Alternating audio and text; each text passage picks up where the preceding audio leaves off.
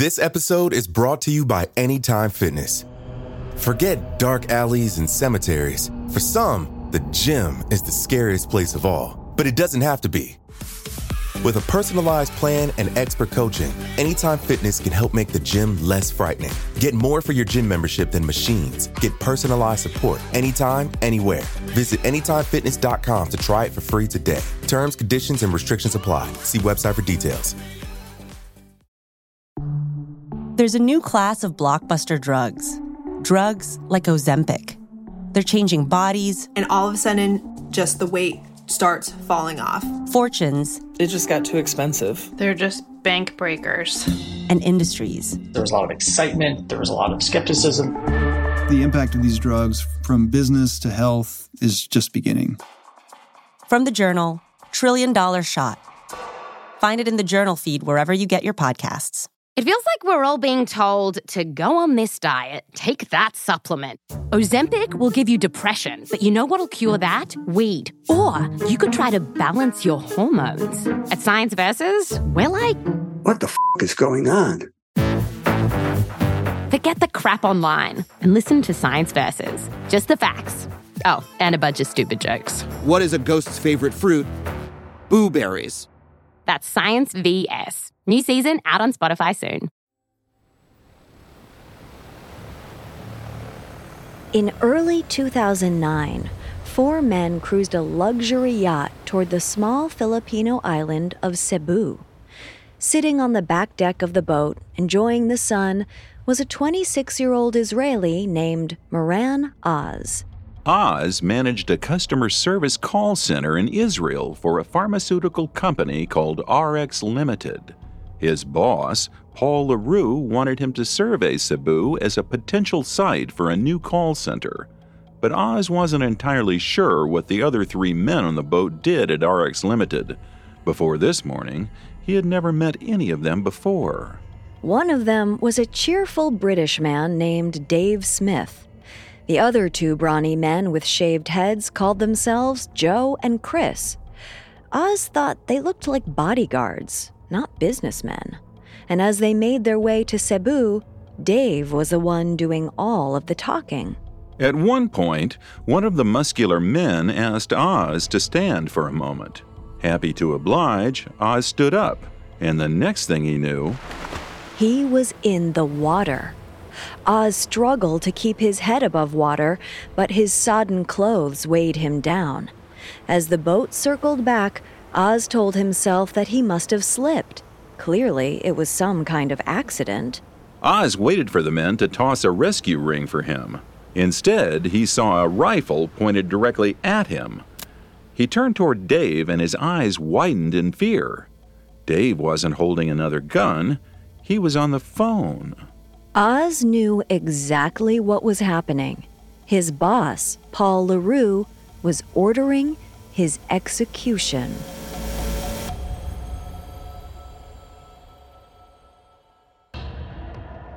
I'm Howell Hargett. And I'm Kate Leonard. And this is Kingpins, a Parcast original. Every Friday, we journey inside the ranks of organized crime rings, from street gangs to mafiosos, to understand how a kingpin or queenpin rises to the top of the underworld. And why they fall. As we follow the lives of infamous crime bosses, we'll explore how money and power changed them, and how it changed the community around them. You can find episodes of Kingpins and all other Parcast originals for free on Spotify or wherever you listen to podcasts. To stream Kingpins for free on Spotify, just open the app, tap Browse, and type Kingpins in the search bar. At Parcast, we are grateful for you, our listeners. You allow us to do what we love. Let us know how we're doing. Reach out on Facebook and Instagram at Parcast and Twitter at Parcast Network. And if you enjoyed today's episode, the best way to help us is to leave a 5-star review wherever you're listening. It really does help us. This is our first episode on Zimbabwean criminal mastermind Paul Roux. Roux was an expert computer programmer and an early adopter of the internet. In the mid-2000s, Roux made millions through online prescription drugs and helped contribute to the current opioid addiction crisis. This week, we'll delve into LaRoux's origins and examine what drove him to build an international prescription drug conglomerate. And he did it all from behind his laptop. Next week, we'll focus on one illegal venture that represents LaRoux's unwieldy criminal empire, a Somalian fishing business that turned into a drug manufacturing hub. And we'll see how his ambitions led him right into the hands of the DEA. In early 2009, 36-year-old Paul LaRoux was just beginning to branch out from pharmaceuticals into more ambitious criminal ventures. LaRoux was high on his own power, but he was also getting paranoid. That paranoia was making him distrust even his most seasoned employees, like call center manager Moran Oz. Oz had no idea that he'd somehow run afoul of LaRoux. In fact, all signs pointed to LaRoux liking him. After Oz arrived in Manila, LaRoux drove him out to the coast in his own BMW. On the way, they stopped at McDonald's for breakfast. Oz knew that LaRoux was a rich man, but he wasn't surprised by the breakfast choice. In fact, Oz was more surprised that LaRoux actually treated him. Usually, when LaRoux's employees met him at restaurants, he would only order food for himself. Their next stop was the Subic Bay Yacht Club, where LaRoux paid in advance for Oz's hotel room. Oz would stay here overnight and then meet the other employees as he headed out to the island of Cebu the next morning. Oz entered his hotel room that afternoon feeling buoyant. Not only was his boss having him oversee an expansion of his company, RX Limited, but he was finally treating Oz like a peer, paying for his food and high-end lodging. Of course, Oz was wrong. The entire story about building an RX Limited call center in Cebu had been a trap. Now, Oz was in the open ocean with a rifle pointed at him. After a few seconds of gunfire, Oz took a breath of relief. He wasn't hit. A voice from on deck shouted down at him, "That was to frighten off the sharks. Don't think I missed. The next time will be for you." Dave Smith, the talkative British man, finally relayed LaRoux's orders from the satellite phone. He told Oz, "Confess and we'll kill you. Keep denying it and we'll wound you and leave you to the sharks. Your choice." Oz racked his brain. What could he possibly need to confess to? He insisted that he'd done nothing wrong. He hadn't stolen from the company. He would never do anything without LaRoux's permission. Smith said something into the satellite phone. Oz struggled to stay afloat while LaRoux determined his fate. After a few more tense moments, one of the muscular men climbed down the yacht's ladder and pulled Oz back on board. Oz never knew what LaRoux said on the other end of that phone. Perhaps he only meant to scare him that day. Or perhaps Oz had managed to talk his way into a stay of execution. When Smith brought Oz back to Subic Bay Yacht Club, he left him with one final warning. He said, "We are like an octopus. We have tentacles all over the world. You need to understand that we can reach you everywhere, even in Israel. You are not safe anywhere." The following day, LaRoux picked up Oz to bring him back to Manila. Oz got into the car hesitantly. He didn't know what to expect from his volatile boss, but his ride with LaRoux was his only way back home to Israel. Oz summoned the courage to ask why he'd been taken hostage and tortured. LaRoux shrugged. He claimed to know nothing about the incident, but he also showed no signs of surprise or concern. Instead, he told Oz that he couldn't be held responsible for what his partners might do.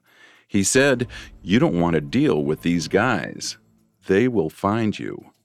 Do whatever they say." This was emblematic of how LaRoux liked to handle his business.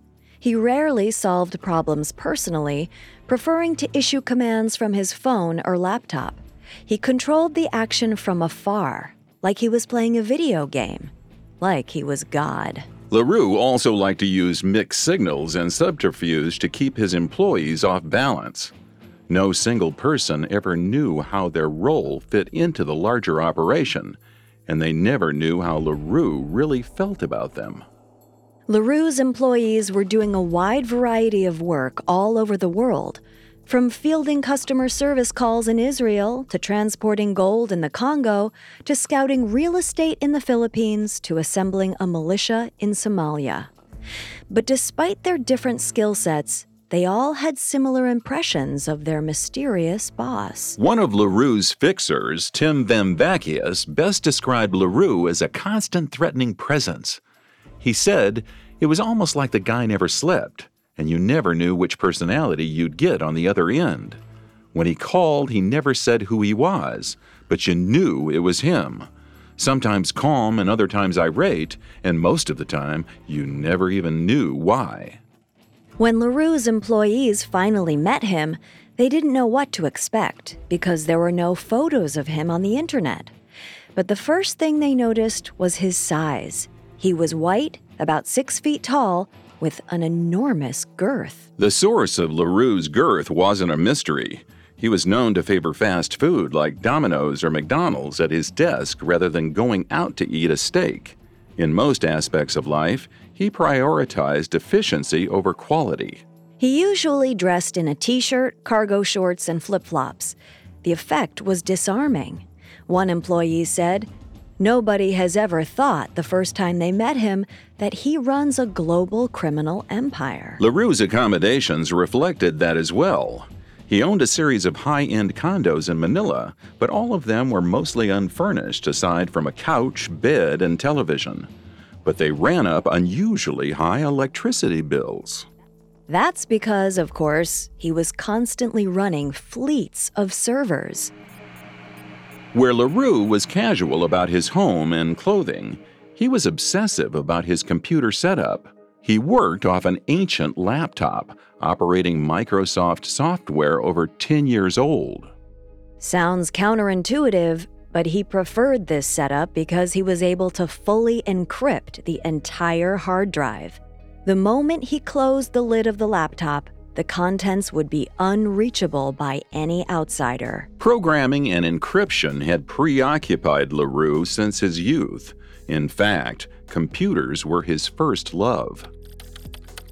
Paul LaRue was born on December 24, 1972, in Bulawayo, Rhodesia, today known as Zimbabwe.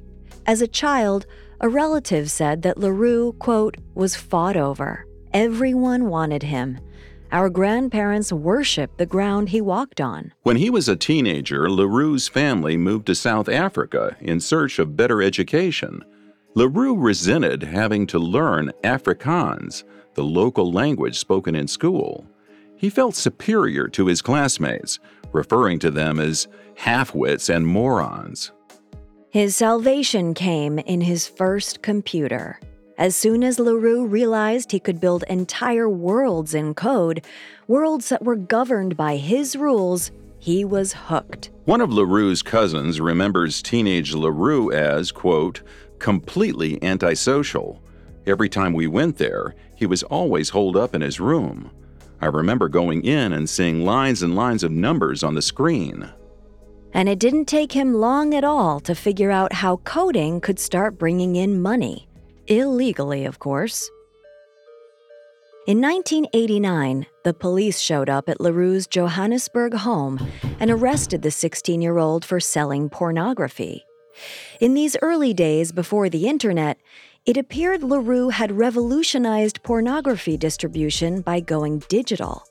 But the specifics to his operation remain murky to this day. What we do know for sure was that Paul's parents were appalled, but he himself just laughed. When LaRue retold this story with aplomb and pride, he would recall how silly the entire situation seemed to him. Everyone would have praised him if he'd found a new method of selling books or linens. All this fuss just because his commodity was porn. As long as LaRue was making money, he didn't care what he was selling. And even as a teenager, he didn't care about breaking the law.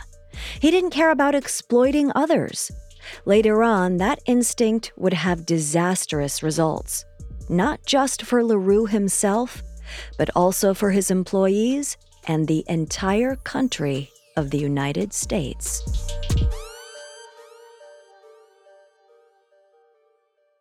Coming up, LaRoux uses his coding skills to make millions selling illegal painkiller prescriptions and helps ignite the opioid epidemic. This episode is brought to you by Anytime Fitness. Forget dark alleys and cemeteries. For some, the gym is the scariest place of all, but it doesn't have to be. With a personalized plan and expert coaching, Anytime Fitness can help make the gym less frightening. Get more for your gym membership than machines. Get personalized support anytime, anywhere. Visit AnytimeFitness.com to try it for free today. Terms, conditions, and restrictions apply. See website for details. Now, back to the story. In 1989, 16-year-old Paul LaRoux was arrested for selling pornography online. The arrest did nothing to diminish his interest in coding or using the World Wide Web to make money. In fact, he doubled down. In 1990, Paul LaRoux dropped out of high school to dedicate himself fully to coding. He completed a year's worth of coursework at a South African college in just 8 weeks. By 1991, he had collected programming certificates from 3 different training courses. LaRoux was ready to make moves on his own. As he grew older, he felt he was outgrowing South Africa. He wanted to live somewhere cosmopolitan where his skills would be recognized. In the early 90s, when he was 18 or 19, he purchased a one-way ticket to London. When he arrived at the airport, he was told that his luggage was too heavy. Instead of paying the overweight fee, he opened his bags and removed his clothes. When the luggage went back on the scale, there was nothing but coding books inside. He would travel to London with only the clothes on his back. LaRoux quickly secured his first job in England at BEI, a modest software development company. Right away, he prioritized his work above everything else. His early employer described him as having, quote, very little personality. He was against doing anything social. He had no interest in building relationships with anyone, as far as I could see. LaRoux thought he was finally living his best life, completely absorbed in his work. But as the 90s progressed and he continued to expand his skills as a coder, he found that his work at BEI wasn't enough to satisfy his intellect. He started working on his own project at home. In 1997, 24-year-old LaRoux began developing his own encryption software in his free time. He called it Encryption for the Masses, or E4M for short. Up until this point, encrypted files would still appear during a search of the hard drive. In fact, encrypting files actually had the unfortunate side effect of showing the authorities exactly which files they should look at. But LaRoux's E4M was different. Users could encrypt their entire hard drive or single files, and the files would be completely concealed from any invaders. It was LaRoux's very first stroke of genius. Through the software's development, LaRoux used coding forums on the internet to troubleshoot issues and solicit advice. When he was ready to release E4M in 1998, he posted the code online for free. In the spirit of the early internet, he wanted his community of coding peers to continue working on the project, improving it for the common good. Of course, as we all know, the internet is not always a community that works toward the common good. It's often a cesspool for the very worst of human behavior. The internet chewed up LaRoux's genius software code and exploited the hilt.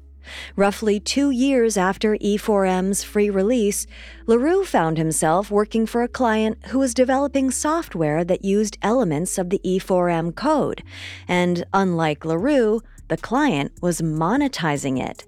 LaRoux had never seen a cent of profits from the software.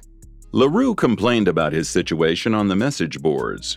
He wrote, The whole point in the beginning of E4M was to publish the code to get peer review and help to enhance the product.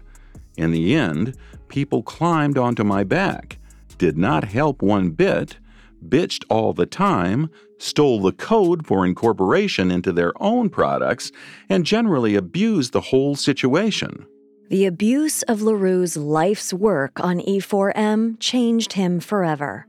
He'd never trust a stranger again. And a year later, he learned he could never trust his family either. In 2002, 30-year-old LaRue applied to renew his passport.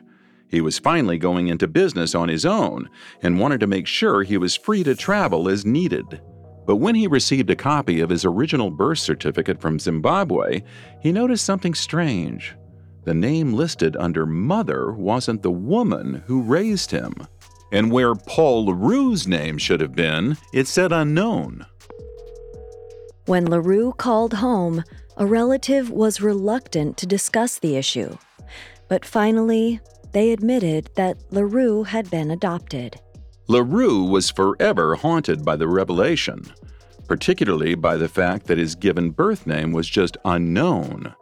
LaRue wanted to be known, to be someone influential. But at the same time, the incident fueled his mistrust. As much as he wanted to be famous and powerful, he would always operate in the shadows, behind heavy encryption. And LaRue's first business proved that he could do just that. He called his company RX Limited. He described the venture as an online pharmacy designed to help streamline the complicated and expensive prescription process in the United States. He claimed he wanted to help people get their medication more quickly and easily. In his words, without them having to go through all this rigmarole. The rigmarole was actually having to go to a doctor's office, receive a diagnosis, and get a prescription.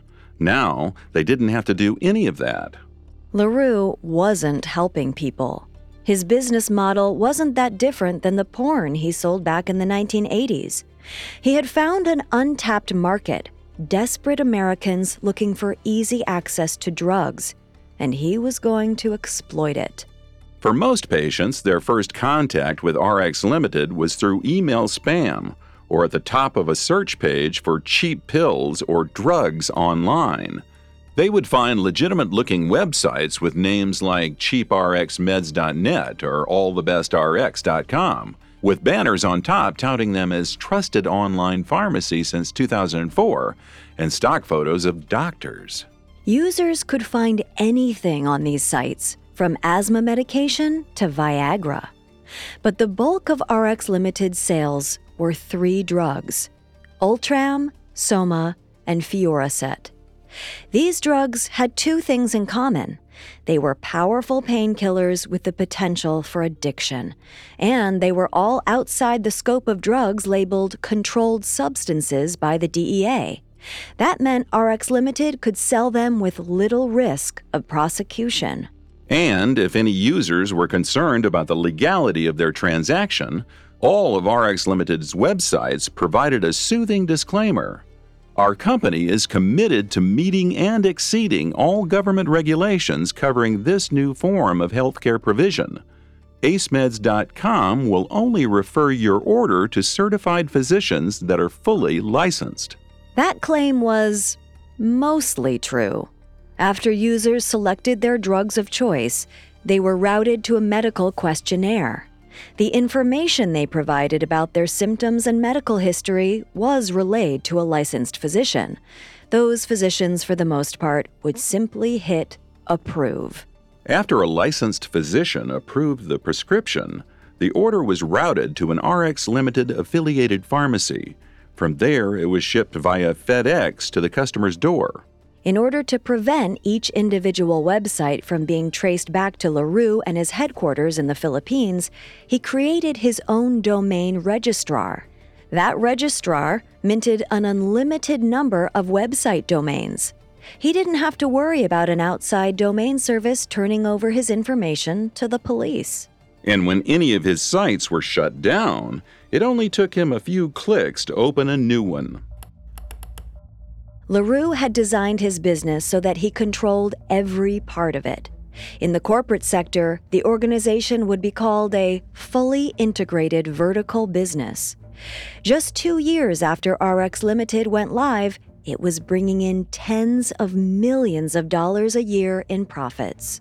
When the DEA first looked into LaRue's setup a few years later, even they were blown away by the brilliance of his design. Agent Stephen Holdren said, "We knew he was a legitimate drug kingpin. We knew he was the real deal. And he was a genius to put this all together." With money pouring in, LaRue relocated to Manila, where local laws were favorable to international businesses. There, he decided to branch out into bigger and more ambitious ventures. And the next business would prove deadlier than anyone could have imagined. Coming up, LaRue moves from the online world to the real underworld. Now, back to the story. In 2005, 32-year-old Paul LaRue was making millions with his online pharmaceutical company, RX Limited. But he wasn't content to run a shady online pharmacy. He wanted power. He wanted to be known. In 2005, LaRue brought on Moran Oz to manage one of his customer service call centers. Oz staffed the center as quickly as he could, but LaRue kept siphoning off staff for odd tasks totally unrelated to RX Limited. One recruit was spirited off to supervise a timber operation in Mozambique. Another was overseeing the purchase of gold directly from African mines. Yet another kept watch over his stash houses in Hong Kong. LaRue was diversifying. With the amount of money he was making from RX Limited, he could do whatever he wanted. And his employees were along for the ride, whether they liked it or not. But LaRue knew that if he really wanted to expand his criminal horizons, his RX Limited hires would only take him so far. He needed a different kind of employee. People who were familiar with security, who were comfortable negotiating with foreign nationals, who wouldn't bat an eye when LaRue disciplined them by, say, throwing them off a boat. Enter Dave Smith. Dave Smith was an ex-British military, but his service history is spotty.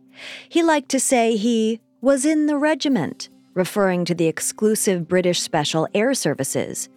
He also claimed he worked in the United States as a SWAT team trainer. And in the late 90s, he moved into private security contract work. The most prominent work on his resume was as a military advisor to the warlord president of Liberia. This experience was what really piqued LaRue's interest. With a man like Smith on his payroll, by the end of 2005, LaRue had military contacts all over the globe at his fingertips. His first task for them was to shore up protection at his Manila headquarters. Dave Smith and his cohorts started building relationships with all kinds of Filipino authorities, both on local and national levels. Most of those relationships involved trading money for information and protection. With the authorities paid off, LaRue and his growing force of mercenaries were able to operate out of Manila with complete impunity. One of the most legendary stories about LaRue's political reach started in his bedroom. He was known for his voracious sexual appetite, but one night, a woman refused one of his sexual demands. Instead of sending the girl back out into the night, LaRue pulled out a baseball bat and beat her senseless until she managed to escape. It only took a few days for LaRue to find out that he hadn't beaten up just another sex worker. The woman was the daughter of a Filipino senator.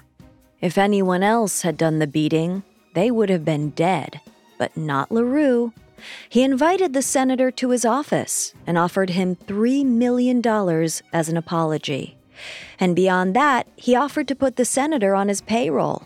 In exchange, the senator would provide LaRue with useful information. It worked. LaRue was not only able to escape any consequences, but he actually turned his enemy into an ally. LaRue's reputation was starting to precede him, but he was careful to keep the details of his operation under wraps. Almost everyone on his payroll was working in a vacuum. Even Dave Smith, the closest thing LaRue had to a number 2, knew only the bare minimum about the expanding company. Only one person knew how their actions connected to the whole, Paul LaRue. Often, the work was perplexing or even downright pointless. A former military fixer in LaRue's employ, who we'll call Mark Wilson, recalled, many times we did things. We were like, what the hell are we doing here? We didn't see the point. You ask yourself why. But it's just something that just comes up in his mind, and only he knows the exact reason why. Wilson first learned about this idiosyncrasy during his job interview in early 2007. He only knew the boss by his first name, which he thought was Johann. When Wilson arrived at the residence, 3 security guards searched him for weapons before he could go inside. LaRue only spoke with Wilson briefly before telling him, "Tomorrow, you are flying to Port Moresby, Papua New Guinea. Is that okay?" Apparently, he already had the job. Wilson didn't know anything about Papua New Guinea or why LaRue was scouting out oceanfront property there, but he was desperate for work, so he took the offer. He had no idea he had just agreed to travel to one of the most dangerous places on the planet, in the employ of an international crime lord, in a job that got weirder with each passing day. Sometime in 2008, Wilson moved into a house with 2 of LaRue's other employees. At first, the 2 other men were secretive about what exactly their role was in the company, which is what the employees had started calling the mysterious organization. But the more time Wilson spent with his new roommates, he realized they were essentially an on-call enforcement team. They acted on LaRue's orders no matter how violent or illegal. They bragged about lucrative bonus work or wet work, which Wilson learned was code for assassinations. LaRue took deadly revenge on anyone who wronged him, business partners and employees alike. As Wilson later said, everybody was scared of LaRue. They all knew what he was capable of, and he wasn't shy to turn on you. In late 2008, LaRue enlisted Wilson to participate in one of his revenge plots. Wilson was ordered to go to a Manila townhouse where a man named Steve Hahn was staying. It was Wilson's job to look after Steve and make sure he didn't go anywhere. Steve and his brother Andrew had allegedly used $1.5 million of LaRue's money to purchase fake gold. The brothers claimed that it was a mistake. They were the ones who'd been defrauded. LaRue pretended to accept this story. In reality, he was sure the brothers had scammed him out of the money. But if he was going to lure them back to Manila, he needed the brothers to think all was forgiven. Steve didn't realize he was in trouble until he was trapped in a safe house with Mark Wilson. The only reason Steve was being kept alive was because LaRue was hoping to get back the $1.5 million he'd lost. When it became obvious that he really didn't have the money, LaRue lost his patience. He told Wilson, "They lost it, they lose their life." Eventually, LaRue gave in and allowed Steve to leave Manila alive to try and raise the money he needed to pay back. Wilson was finally freed from his babysitting detail. But not long after, in early 2009, LaRue summoned him to a meeting. The Steve Hahn ordeal had shown Wilson could be trusted.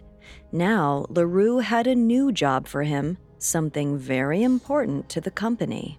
LaRue gave Wilson his most absurd and dangerous orders yet. In order to survive, he would need heavy weaponry and all his military skills. This job was unlike anything else Wilson or LaRue had ever attempted before. Mark Wilson was told to go to Somalia and begin construction on a tuna fishing business.